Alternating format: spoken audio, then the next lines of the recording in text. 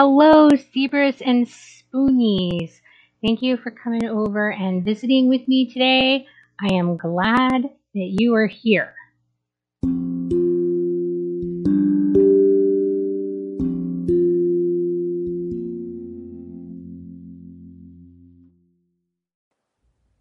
Today I want to talk about something a little bit more difficult and a little bit more personal.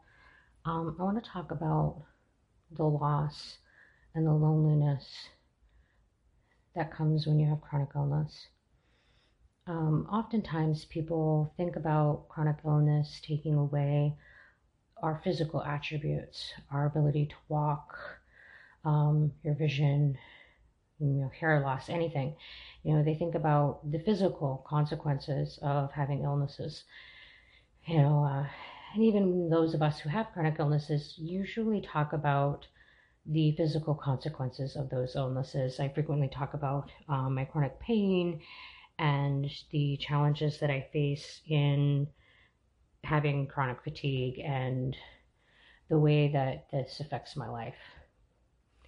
But what we don't always talk about, and I think that we should talk about more, is the way that losing things physically comes with a emotional and psychological price. It comes with a grieving. It comes with a shift in personal identity.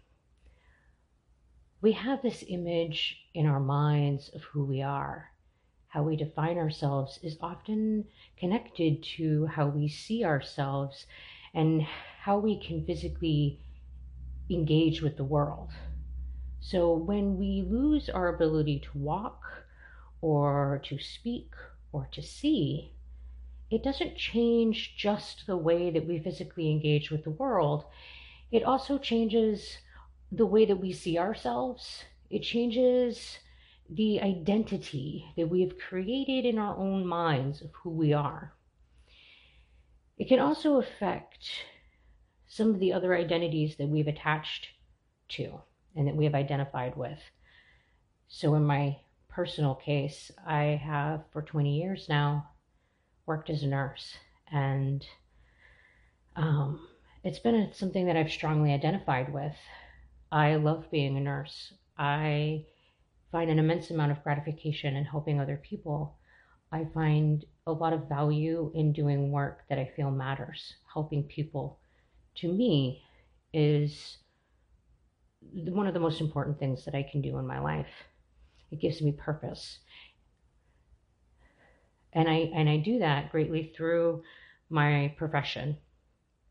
So when my body changes and I lose things physically and it affects my ability to perform my job, it greatly affects my sense of self-identity. I'm currently facing a transition point in my life in that I have reached a stage that it is difficult to work as a nurse. And soon I will not be able to do it at all anymore. And because of that, I'm making changes in my life to transition out of the profession. And this is huge for me. It comes with a sense of grieving. It comes with a struggling for self-identity, a sense of loss. But with all of that, I think is another issue that we frequently don't talk about. And this is the sense of isolation and loneliness that often comes with chronic illness. When we struggle with our grief and our changes of personal identity and these losses in our lives, it is often difficult for us to express, and it is difficult for us to reach out to other people around us and connect and talk about in a meaningful way what those losses are and why they're impacting us. So it can be difficult to have meaningful conversations, which gives us this kind of wall just because language kind of isolates us.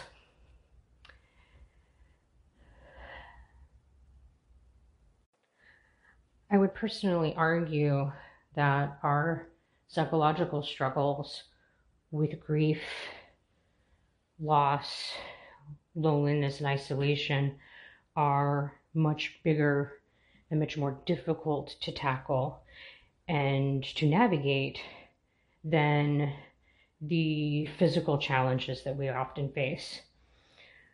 For one, when we face physical challenges, there are usually people who are more readily available to help. While there are people in the mental health system who are trained professionals to help you work through psychological issues, there are very few who are trained specifically to deal with issues surrounding and related to chronic illness. And this means that it's very difficult to find people who truly understand what it means when you have to start using a piece of adaptive equipment. Because it's not just about having a difficult time walking. When you start having to use a walker or a wheelchair, it becomes an issue of self-identity. It becomes a challenge to the visualization of who you are in your own mind. It also becomes a physical representation of your disability that you now have to put on display. One of the things about having an invisible illness, while it can be very frustrating, it also has the advantage that you can pretend that you are well, and you don't have to have your disability on display for people to give opinion on, for people to pity. When you start using adaptive equipment or other types of devices, that invisibility goes away, and you are now subject to the opinions of others, whether you want them or not, whether they're strangers or friends or family. You get to live with what they think, whether they give you that opinion or not. You know they have them. Sometimes it's just looks. Sometimes it's casual, seemingly offhanded comments. And sometimes it's family members who will outright give you long, judgmental, misguided commentary that you just never wanted in life. So how do you navigate all of that? It can be just as painful to deal with as physical pain. That suffering can be just as difficult and just as much and just as intense as the suffering that comes with having a chronic pain disorder. And a lot of times people don't think about this as a suffering. And because it can be difficult to talk about our chronic illness in meaningful ways, we often choose not to. And we choose to withdraw. And if we're not careful, we can withdraw so much that we find ourselves to be truly isolated, and we lose the fundamentally important relationships in our lives. And then we become even more lonely, and we have even more grief and even more loss and suffering in our lives. It's kind of a cascade spiral effect if we're not careful.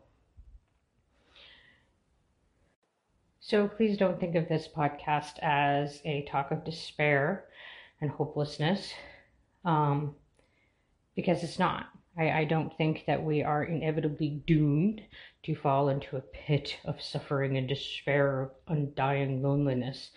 But I do think that we're at risk, and that we need to be aware of this, and that we need to take measures to protect ourselves and to guard ourselves against the armoring of our hearts and the shielding of our souls and the withdrawing from other human beings. The more that we do that, the greater our isolation and the more that our loneliness will be. Is it true that those people in our lives that don't have the same stuff going on as we do, is it true that they won't understand? Yeah. I mean, somebody who doesn't have Ehlers-Danlos hypermobile type is never really going to understand what it's like to have joints that just sort of do their own thing and wander around and pop out and just be like, yo, hey, we're going to go over here right now.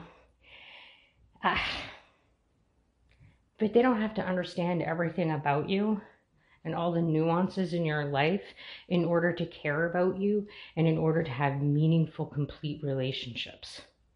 I think that's something that we forget about the way that relationships work, because the truth about human interaction and human relationships is that you can never completely and truly know and understand another human being.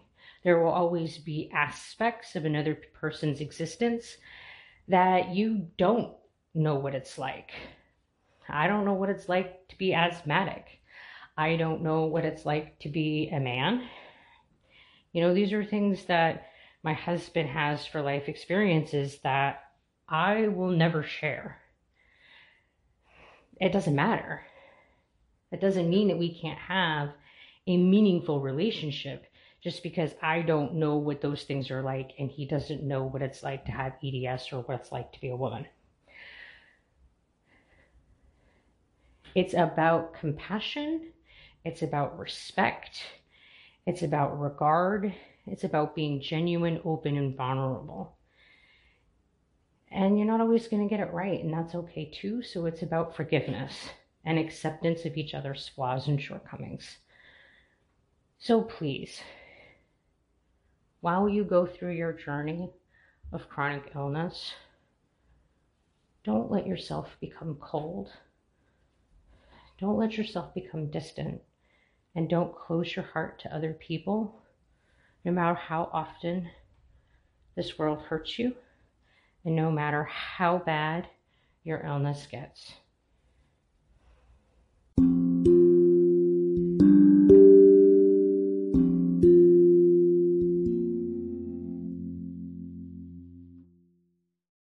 Thank you again for stopping by. I look forward to talking to you again. Until then, you take care of yourself. Bye.